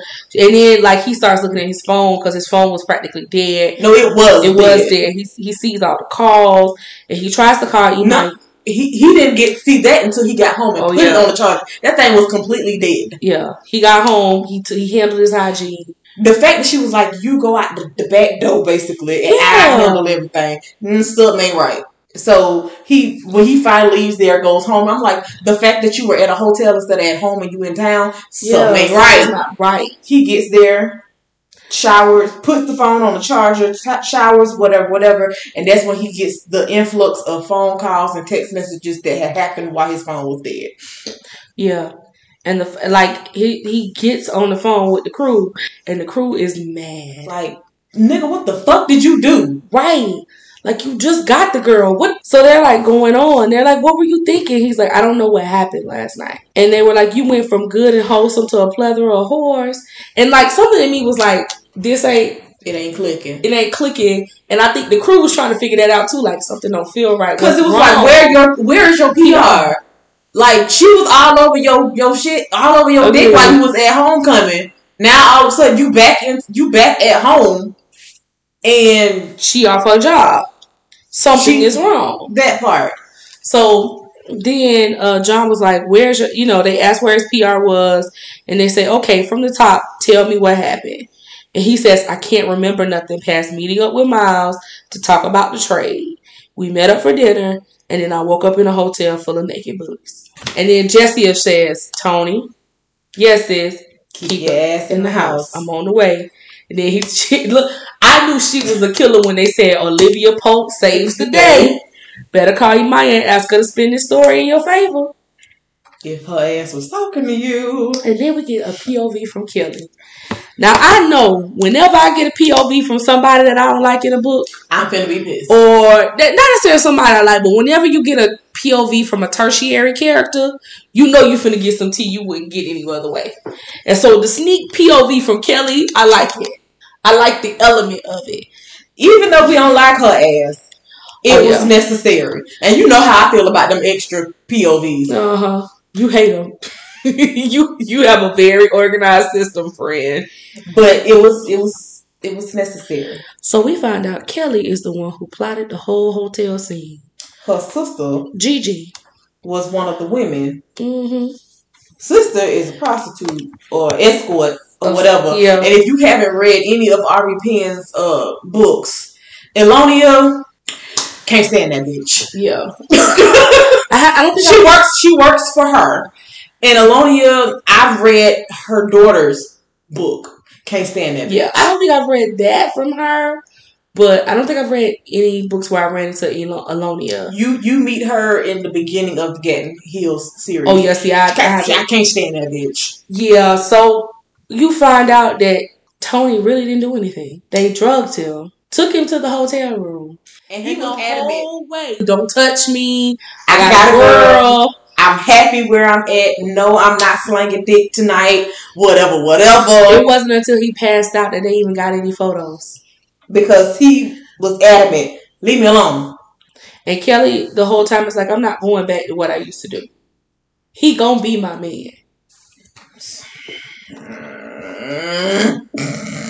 Oh, we didn't talk about that when they were at homecoming. Because he was like, why are you tripping on her so hard? And she was like, why not me? No, it was one of those, why her, period. Yeah, why her?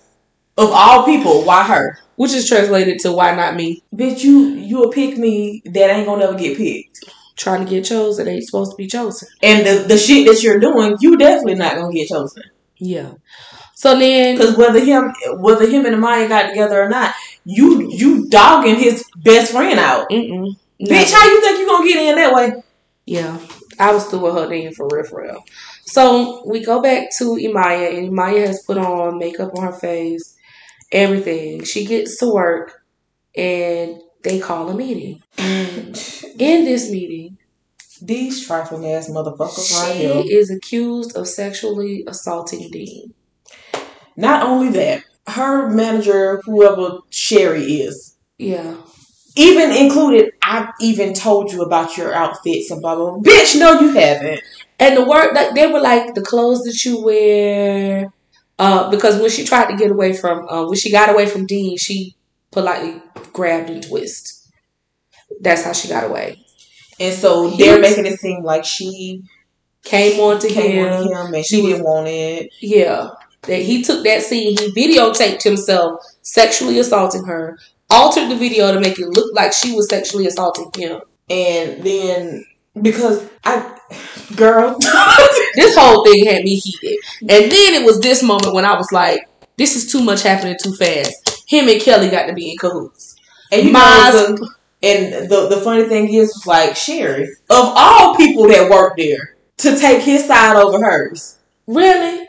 As a woman, they don't let her speak about it. They don't do anything at the table. And, like, it's fair, right? When something like something so heinous is done. But I again, they immediately went to assist him. Had she filed that against him, it would have took hell and high water before. Are you sure that that's what happened? Are you sure you didn't come on with him?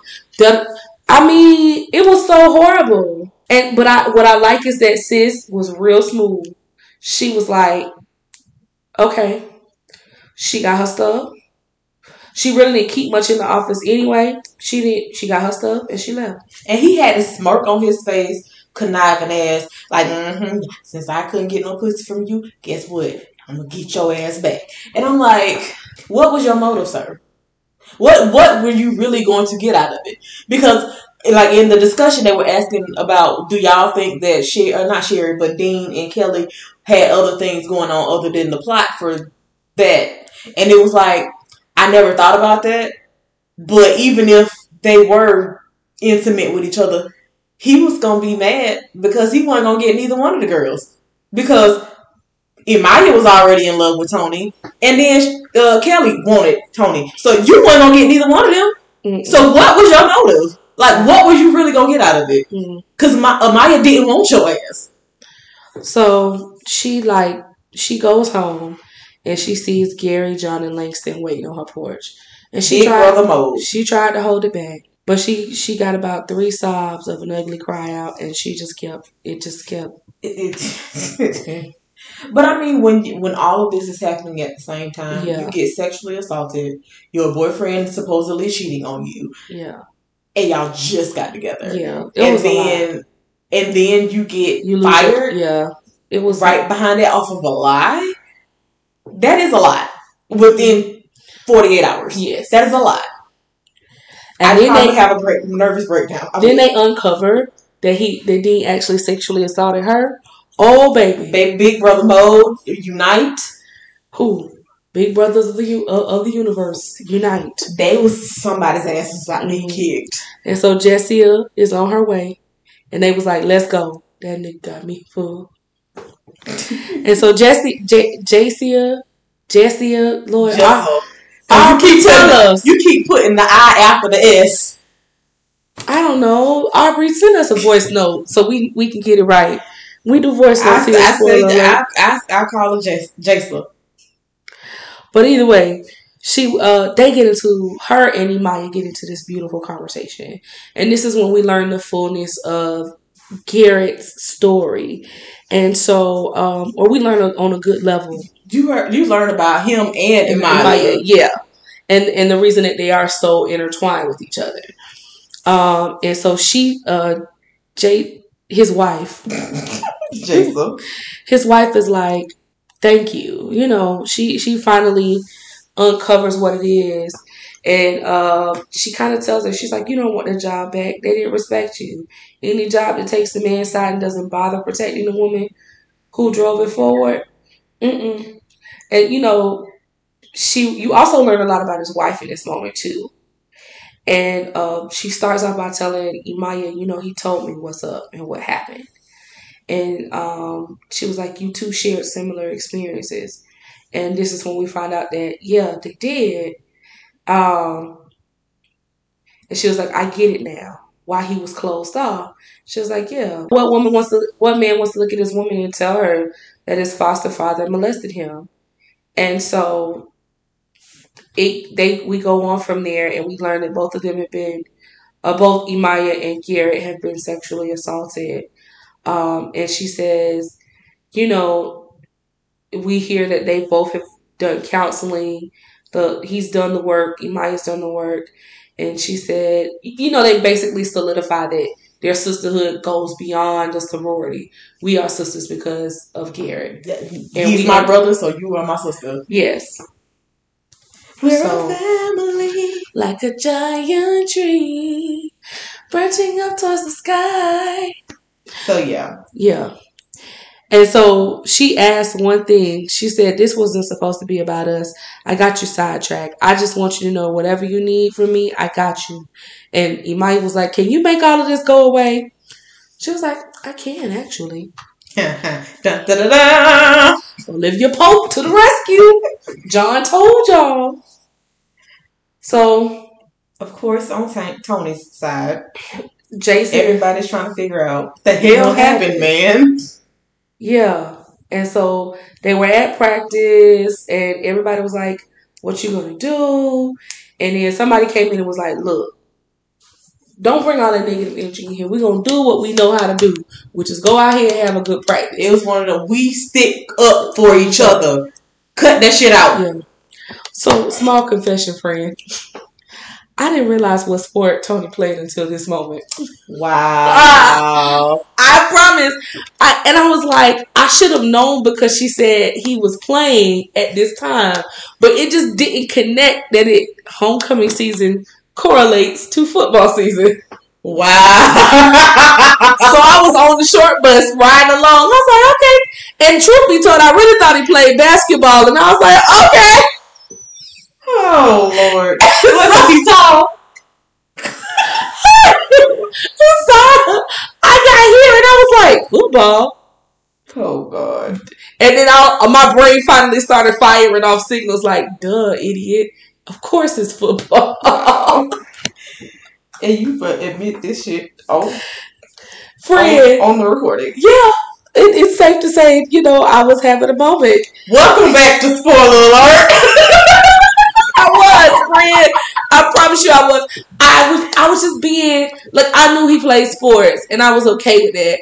Because so much was happening And I told you I went through every emotion in this book. So it didn't really matter what sport he played. I knew he played sports for GH Hills. GAMU.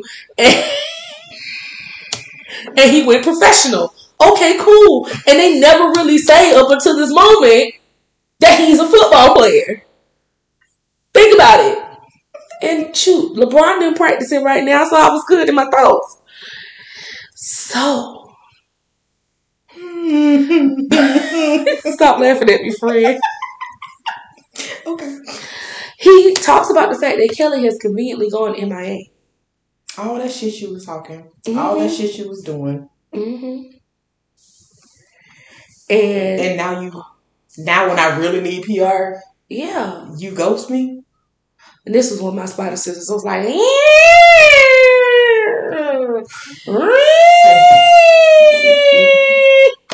nigga, go get your girl.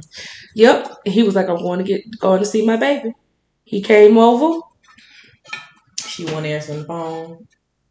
She not answering the door. This nigga found her spare key. Broke into the house. Well, he ain't break in because he walked in. But he wasn't welcome. Yeah, he wasn't welcome. He went in there and got in the shower. That's how you know. This is Cyril. This is serious. That joker went in there and went into the shower, and she told him to get out. He got out and went and sat on the couch. She was sitting in the middle. Like, I was like, she's sitting in the middle of the shower with her knees pulled up. She is losing her shit. Yes. She is losing her shit. Yeah. Because another log has been added to the fire. And what, you may ask? Somebody took video footage of them in the skybox. When they was getting it in. When she said touchdown, they saw it. Mm-hmm. So it's like, within 48 hours, I have been sexually assaulted. You might well say 72 now. We there. It's been like 3 days. I have been sexually assaulted. My boyfriend supposedly cheated on me. I got fired from my job. And then somebody put revenge porn out there. Yeah. Yeah. Great life. Great life is going great right now. Mm-hmm. And so Tony is fine. Tony is like, I'm sorry. He's like, I've been calling you to tell you what? Huh? What? That you're sorry? Everyone is so sorry. And so she starts going down the list. My network is sorry. My producer's sorry. You, Dean, sorry. Dean. And he finds out that boy tried to touch her. And she said, get out of my house, Anthony. She didn't even call him Tony. Get out of my house, Anthony. And so the next thing we see is Tony at his father's house. And his daddy was like, what you gonna do? No, this dude. He's at his house. My bad. He's packing his stuff to go for a game. Yeah. And his dad was like, what you gonna do? What the fuck you mean you going? I'm doing my job now, nigga. You better get it right. You got your household, so to speak, is in shambles right now. Fuck that damn game. Yeah. And look, make it so bad. His dad, mama said the only woman he can marry is Imaya, and his daddy said, "What you're not gonna do is disappoint your mom." Dead and gone. His mama already knew that was the woman for him, so you ain't got no choice but to marry that one. So get your shit together, right, and go fix shit with my daughter-in-law. Sure better. And then his best friend showed up. And they was like, you going to the game. Oh, we going to the game. So it's like, but daddy said no. Pack your shit. He already better know his shit better be packed. Go get your stuff. Let's go. So we can go. He's like, man, I'm not going. I'm finna go get Imaya. Get your shit. Let's go. And they finally had to tell him, Imaya flew to the game, man. Come on. Let's go. And apparently, everything comes out in the wash. Yeah. I don't know what got into Tony. And she says it. Garrett's wife. Because she done found some recording of how to say this girl name. And that don't sound right to me. It don't. Aubrey, send us a voice note or a phonetic sound out so we can do it. Because that recording, I just refuse to believe it. It's a commonly used name. Like I said, I refuse to believe that foolishness. You know us, we're creative. That don't mean shit when the name is common. Whatever. As many ways as I done seen my name spelled. Listen, spelling and pronunciation are two different things, friend. No, friend, because Keishia definitely is not.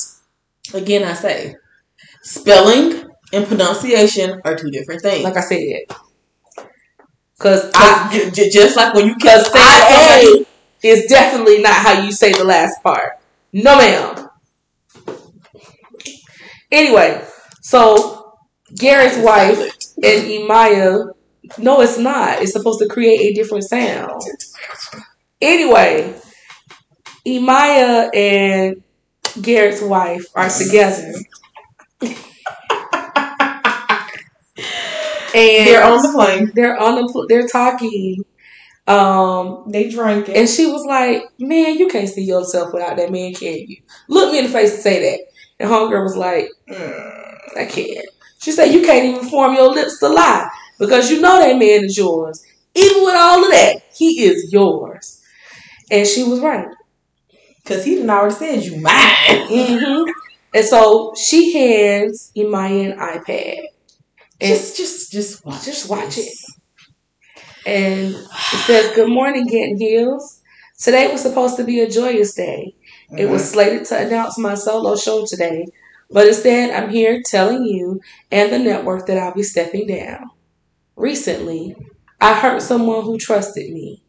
For all of you who have been following us, know that Imaya Renee has been the driving force behind the show and the network. She's worked tirelessly to provide content and keep her segment true to the culture. There are rumors swirling that she came on to me, and that's not true. I violated her. I used her work to elevate, and I'm ashamed of myself.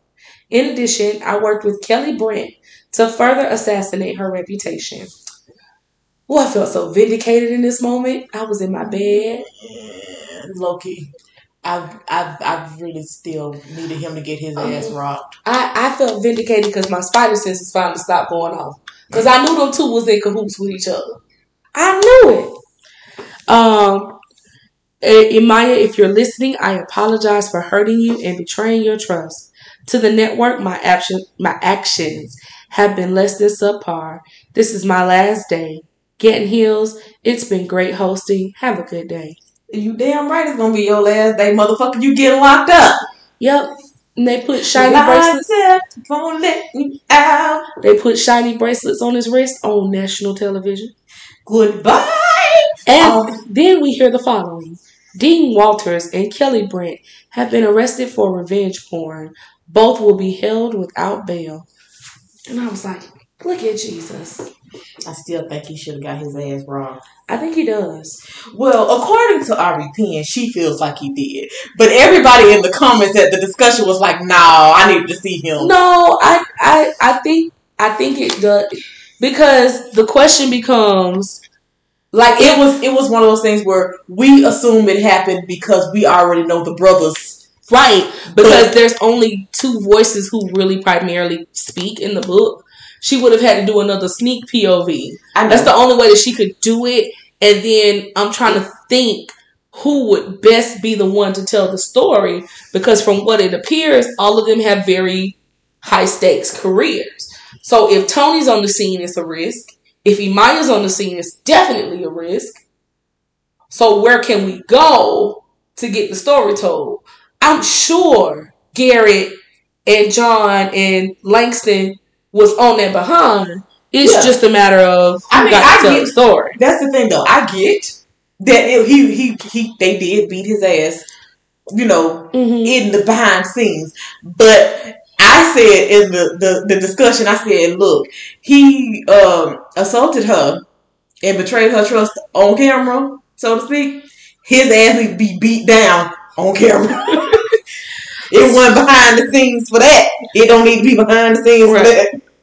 So we also find out that Garrett's wife has been sexually assaulted at her job as well.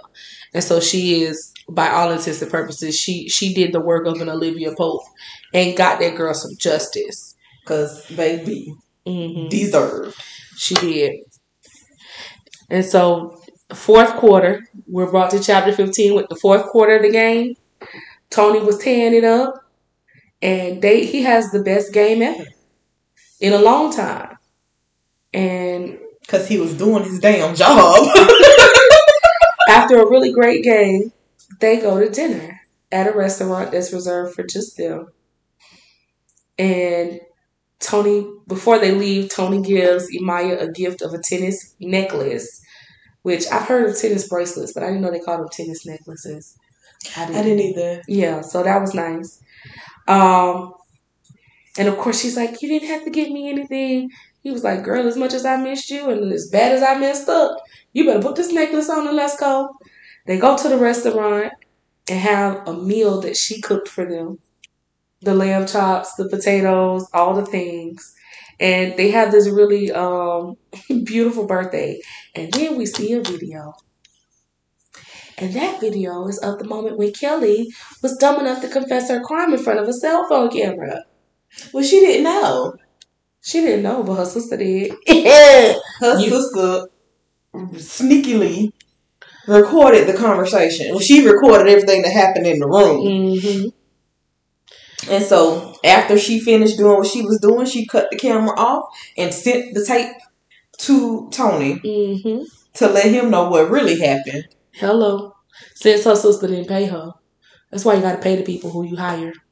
The fact that she recorded it without even knowing whether she was going to get money or not lets me know she didn't want to do that shit anyway. Yeah, she didn't want to. I high-key, low-key feel like she probably would have sent that to him anyway. Yeah, I do too.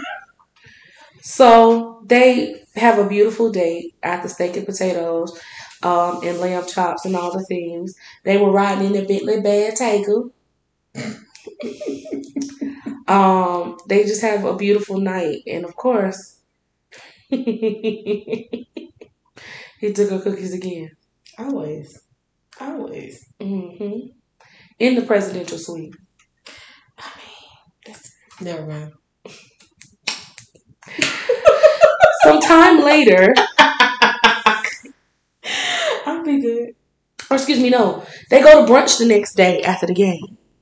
And Imaya is given the job she always wanted. Sienna Lawrence comes forth and Sienna offers her a job at GHSPN. And she doesn't have to interview.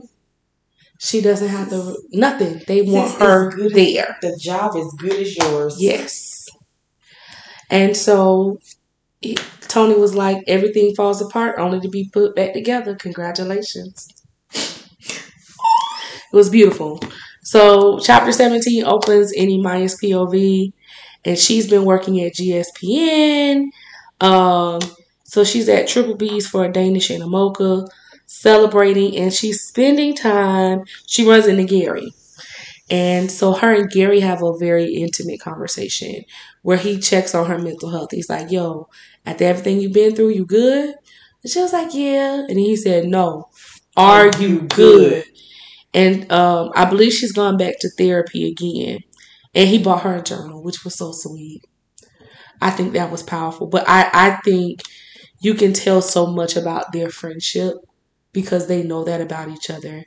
And they, people would call it a trauma bond on the surface, but the fact that both of them have gone and gotten the help they needed, they still were able to maintain their friendship beyond that, and they cover each other like that and keep each other accountable like that. Like, even with everything else that they have going on, because he's married. Yes. Like, he reminded us so many times throughout the book.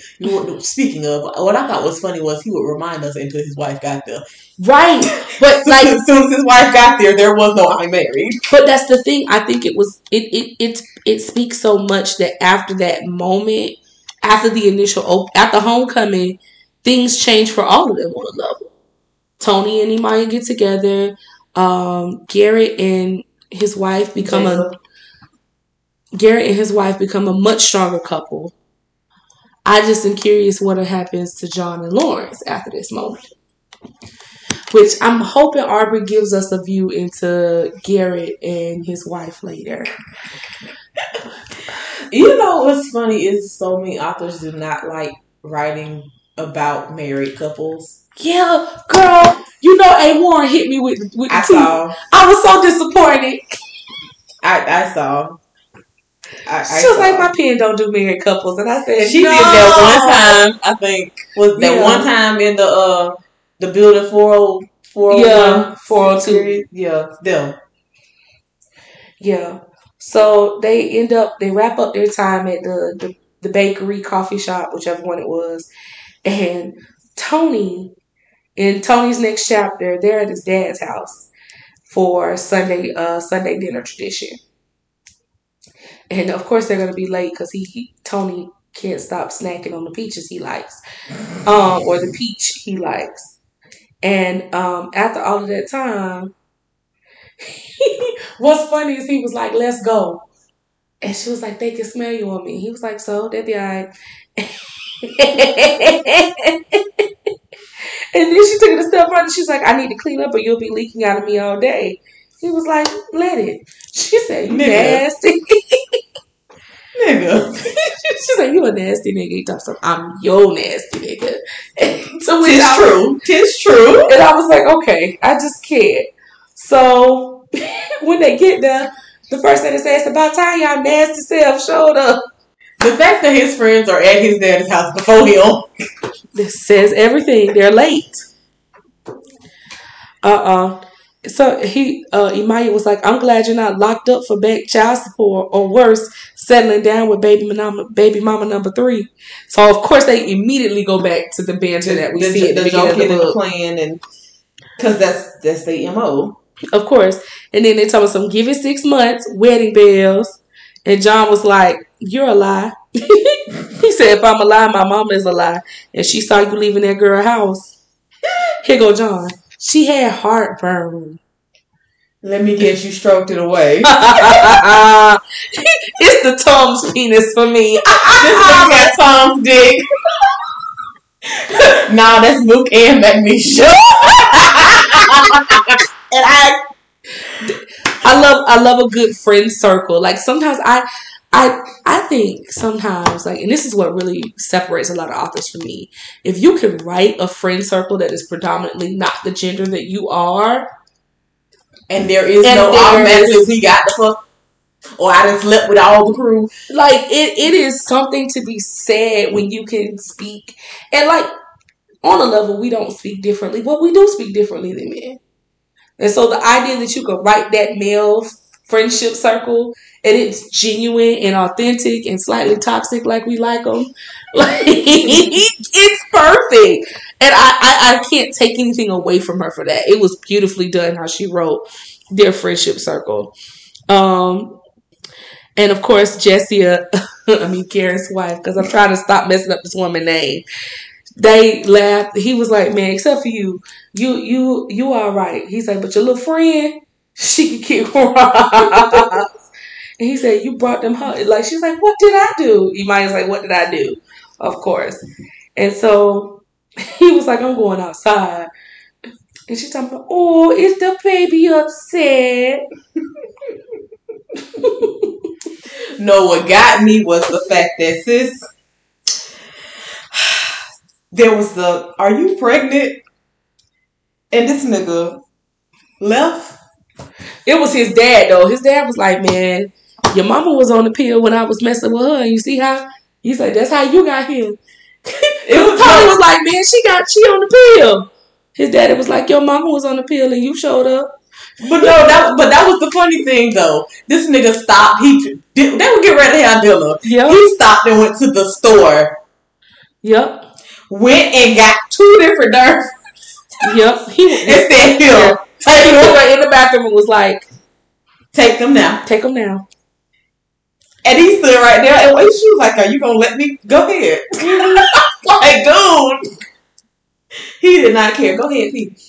And sure enough, baby good and pregnant. He didn't buy 2, he bought 12. And she used 12. all 12. And before that thing could get wet good enough, Baby pregnant. Yeah. Good and Good pregnant. Made me wonder, so which night was it they got her pregnant? it wasn't the first one. It wasn't the first one. We know he didn't shoot in until the third time. So I'm like, cause baby, once they went without, They went without. No, cause okay, the night after the party, he wrapped up. On the couch that next day, he pulled out. He pulled out at the game. It wasn't until that night when she was working, like I said, that he shot up the club. Like I said, once they went without, cause that pull out shit don't always work, bro. We learned last season with Brett and Parker, you ain't even gotta stick that shit in and she can get pregnant. Yeah, that's true. We did learn that last season.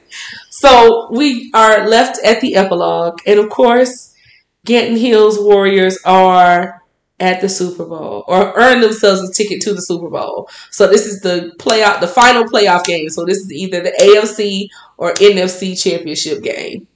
And is it? Yeah. Don't happen. That's what it usually is, because it's the playoff game. It's the final playoff game, and of course the Ganton Hills Warriors win. And Tony and Isaiah look at Imaya and say, "Hey, go do the interview." And she was like, "Man, Tony will kill me if I do this interview running down there pregnant and all that." And she gets down there and she starts the interview. And next thing she knew, she sees Isaiah handing Tony a box. And Tony hit her with the proposal, which was beautiful, by the way. It was sweet. Will you marry me? And of course, they were like, "Tell the man yes." And she's like, "Yes, forever yes." So she cried. He kissed her. And she says, I love you, man. Yeah, I love you too, E. It was beautiful. It was pretty. And that's the end of homecoming season. Again, Aubrey, you did this one. This was beautiful. It took me through all the feels. But let's get to the part that we love. You know what? Come on, friend. You ain't no good. Come on, man. Tell me, friend. It's just one thing I want to know. What's your scene? You already know how I am, friend. With your nasty self. You already know how I am. Come on, nasty. It's a skybox for me. It's the skybox because you don't see it coming. It's the skybox for me. Like, yeah, the first night when he knocked on her door, It was like, open up the door. And it was tension. Yeah, that's nice. That's cute. Yeah, we know that's going to be a smash session. Yeah. Great. But that's skybox. It's the fact, because I thought he was just going to play with her. I thought he was going to rough her up a little bit, like, I thought he was going to finger her and walk away. No! You just he went for the touchdown. It got that touchdown. He did. That was the one time he was doing, that was an offensive formation. Pun intended. Laugh. Enjoy that joke, y'all. You know, my scene, I struggle. Because I almost pulled to you and talked about the first night they smashed. It's the fact that he kept telling her to shut up. That was funny. Every time she went, shut up. It's like, nigga, how you gonna be smashing my guts and tell me to shut up? My guts are going to be swollen in the morning, and you got the audacity, the unmitigated gall to keep telling me to shut up. You are disrespectful, and I appreciate it. But it's one of those, you tell me to shut up, you know I'm going to scream, so then you punish me. Right. And then when he finally does tell her he asked her what she said. Fuck you. Yeah, fuck me. Yeah, do that. And kept. I was like, you know what? Literally, because he was smacking her behind while he did it. That's disrespectful. Boom, boom, boom, boom. It's just disrespectful. Well, hell, they was all wondering what she got her ass and her titties from. He was enjoying it. She told him it was because she had been smashing. That's what we don't want to get all that. That's the business. But that's not my scene, even though we just spent the last couple moments talking about it. So what is your scene? My scene is the bathroom pregnancy test. It's the lead up to it too. Because his daddy's like, "You sure she ain't pregnant?" And it's the way his dad just leaves. It's the way his dad sets it up. He was like, "Son, because like you showed." Because when you go back, you get the Easter eggs throughout, right, to give you the hint that she's pregnant. Like her being sick, her not feeling, because she thinks it's her emotions that because of all the things that she's going through. It's like, well, she said the only thing she said she had been feeling was that she had been tired. But that's what I'm saying. Yeah. It made mention of that. Yeah. But she was like, "No, I've been working a whole lot at GHSPN." And I'm like, "Okay, that makes sense." And she's like, "I've been taking my pill every day, faithfully." And he was like, "My swimmer swim." And who did he steal that from? His darn pappy, because his pappy was like, listen, "Son." This is what's funny to me when I hear people talk about the pull-out method and using the pill or birth control or whatever. Y'all do remember that this shit is not 100% right. Yeah, you do, but then it's the only way for you to not get pregnant if you not engage to anything sexual where the penis is going to ejaculate anything. Yeah. Not in your mouth is a different story. But if a penis is involved, you got a chance of getting pregnant. Yeah. Or a real penis. I gotta make mention of that. Okay, I'm not gonna play with you no more. But yeah, so that scene just does it for me. And the fact that he didn't get 1 or 2 tests, he did a Kyle Barker and bought every test on the show. It tickled me so much, and I just thoroughly enjoyed that scene. Oh gosh! So now, friend, I think we're coming up to your favorite part of the book. It's everybody's favorite part, friend. Stop acting like you don't like this part too. I do. It's time, ladies and gentlemen. But you start acting a fool though. You interrupted my introduction. See, this is what I mean. It's time, ladies and gentlemen, for the book bay for payday. Cause we it's time, ladies and gentlemen, for the book bay for payday. Cause we treat them like paychecks around here. Cha-ching. Hallelujah. All right, friend. We had some options this book. Yes, we had a couple. Some books we don't get options, but we got a few options. And the funny thing is, because of that discussion, we had a discussion on who would be a good book bae on this one, and I'm like, So let's run them down. We got Tony, of course. Tony speaks. We have Garrett, aka Gary. We have John. We have Langston. We have Jackson. We have Yates. Look here, we're not going to be putting in here all of these non-factors who we mentioned once. We have Dean. Fuck that nigga. Hey, we put all the candidates on the ballot, okay? Kanye even made it to the ballot in 2020, so we can't. And you see how that shit turned out. It did. So, without further ado, friend, who is your book bae for payday? I gotta go with the obvious right now because Tony, he gave me all of what I needed. Like, he stamped that shit and said, "It's mine." He did. From off rip, he's like, "This shit is mine." From rip, like, you could try to run this shit. He knew that she was his from the time he saw her walking in with that dusty ponytail and them Coke bottle glasses. He was like, "That is mine." And he knew not to play in her face and try to get with her too early, because he already knew if I try too early, I'm going to shoot myself in the foot.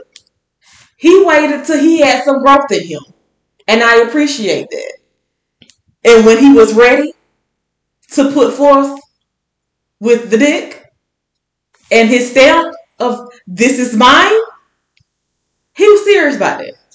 Yeah. It wasn't no, "Oh, I'm only doing this because it's homecoming. Oh, because I missed you." No, once he laid down, "This is it. You mine. Point blank, period." And I like that. I agree. I'm gonna have to go with Garrett for this book. But he married though. He is married. But I just had to put that out though. He is married. But I'm gonna tell you why. It is, and I know we may never hear the full story of Garrett, but I think it is so powerful that Garrett and his wife are the ones to bring Tony and Imaya fully back together. Mm-hmm. I thoroughly enjoy Garrett as a character. Yes, he has his flaws. He has to constantly remind the world that he is married. But I'd rather somebody who makes the conscious effort to protect what they have, even if they don't do it with all the right moves. It's a move in the right direction. Because John's old dusty butt could have easily been the married one and still would have dipped his penis in about 10 girls at homecoming. I mean, so that's why his ass knew I don't need to get married. Yeah, I am fully persuaded. Garrett. Now, honorable mention goes out to Tony. He's number 2. Gary was my honorable mention. I just ain't because I'm like don't get me wrong, I love Tony. Like he's but it's something about the fact that I think it's that I have a thing for people who protect. Mm-hmm. I do, and I just think that Garrett does that for me. Like he did whatever he felt he needed to do to protect that marriage, and that's something I have to respect all the time. And with that, friends, it's homecoming season by Aubrey Penn. All right, so yeah. I must say, I thoroughly enjoyed this conversation, friend. Man, I thoroughly enjoyed this book. Again, 5 stars from me, 4.5, probably really 5 from Kia. So it's a solid read. If you haven't read it, you heard the tea on it from us. Get out, get you some Kindle in your life and go read all about it. Okay, so, friend, since this is the first official episode of us coming back, let's do some discussion. On what? So, we got all of these books that we have lined up for us to talk about this season, right? Oh, Lord. And one thing I want the readers and the listeners to know, because we did not talk about it yet. Okay. We have all new authors this season. All new. So there is nobody who we've already talked about, right? There is, praise the Lord for me, there are no series books. Oh, that was hard. That really was hard. Because everybody and their mama, and I appreciate it, because I'm nosy as shit. We love a series. I'm nosy. But when we start talking about these series, y'all see what happened with the Connecticut Kings. Because baby, that series, our season 1 was supposed to be done in July. And stuff happened. And everything, and their mama decided, nope, this is not what we gonna do. So, it was supposed to be 1 episode for the whole season. Yeah, 1 first season, and y'all see what happened. And we had, a lot. So, this season, of spoiler alert, there are no series. We have all new authors. Yes. And I don't want to say the genres are different, but we got some new stuff. But we got some Halloween. We got some crema. Well, I'm talking about as far as the genres, because Lady Nisha, with Catch Your Flights, that is not a black romance. Oh no, that's some messy shit. Oh no, and I normally don't read stuff like that, but I was all in. Yeah. So we got some new things coming. Yeah. This season, we might even have some new segments. I know y'all like the book bays, but. And we might have a guest or two. Oh yeah, we shall see. We're gonna see how this goes. See if the celestial bodies show up. So we need you to stay tuned. Stay tuned because we got a lot of stuff. I mean, I'm looking at the list for this season and baby, Robbie Renee. Oh, that's my girl right now. Robbie Renee. I forgot Scott Moon is this season. Yep. Oh my gosh, that's gonna be good. baby. Like Ashley Nicole. Oh gosh. And see, I'm reading one of her books right now because I'm in the middle of reading the Booze and Booze series, and it's 6 different authors, 6 different books, and I'm on book 2 now, which is Ashley Nicole's, and I've read one of her series before. She's a fool. She's hilarious. Oh my gosh! And Genesis Woods. I cannot wait till we get to her because I already read BDE. Woo-hoo. That ain't what we're doing, but that's not the book we're doing. Because that's a series. That's a series. Yeah, focus, children. But I get ready. Get ready, because when I tell you, she got me reading urban fiction, y'all. Thank you. Welcome to the dark side. Your words should be thank you, and I appreciate you for bringing me into the dark side. Anyway. Just wait till you meet the right urban fiction dude. You'll have a thing for a friend, you know. Anyway, so anything else you want to put in the mix, friend, before we sign off? I'm just happy we back, y'all. I missed y'all. We's back. I mean, I know our hiatus was not that long, but we're back with the shenanigans, and we literally did take a month. Yeah, we took a month. It just don't feel like it. It doesn't. I'm just happy that we're back and all the things that make our show good. We're looking forward to do some really exciting things. I don't know. I might start making spoiler alert playlists because the songs that come to mind when I'm doing these episodes, especially after season 1. If we go back and listen to all of the episodes, it ain't an episode I think that I don't sing something. At least one of us. I mean, you sing more than I do. I call you a jukebox for a reason. I gotta be careful though, because that last time that one song almost came out. Hush, friend. It is Sunday. Hush. Hush, friend. Say it didn't fit though. Hush, friend. Because now there are certain gospel songs I just can't listen to no more without thinking about stuff. Hush, friend.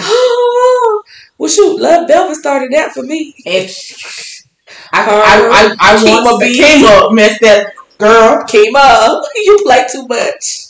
Oh, come. You faithful. Okay, y'all. We gotta go.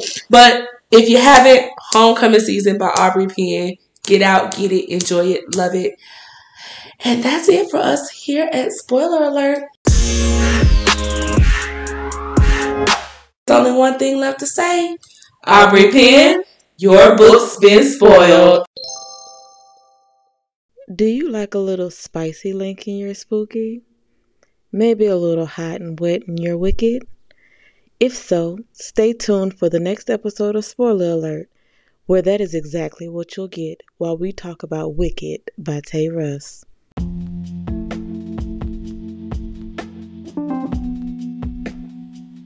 This has been another edition of Spoiler Alert. Thank you for joining us. Be sure to hit us up on Facebook, Instagram, and Twitter at Spoiler Alert 88. Until next time, bye.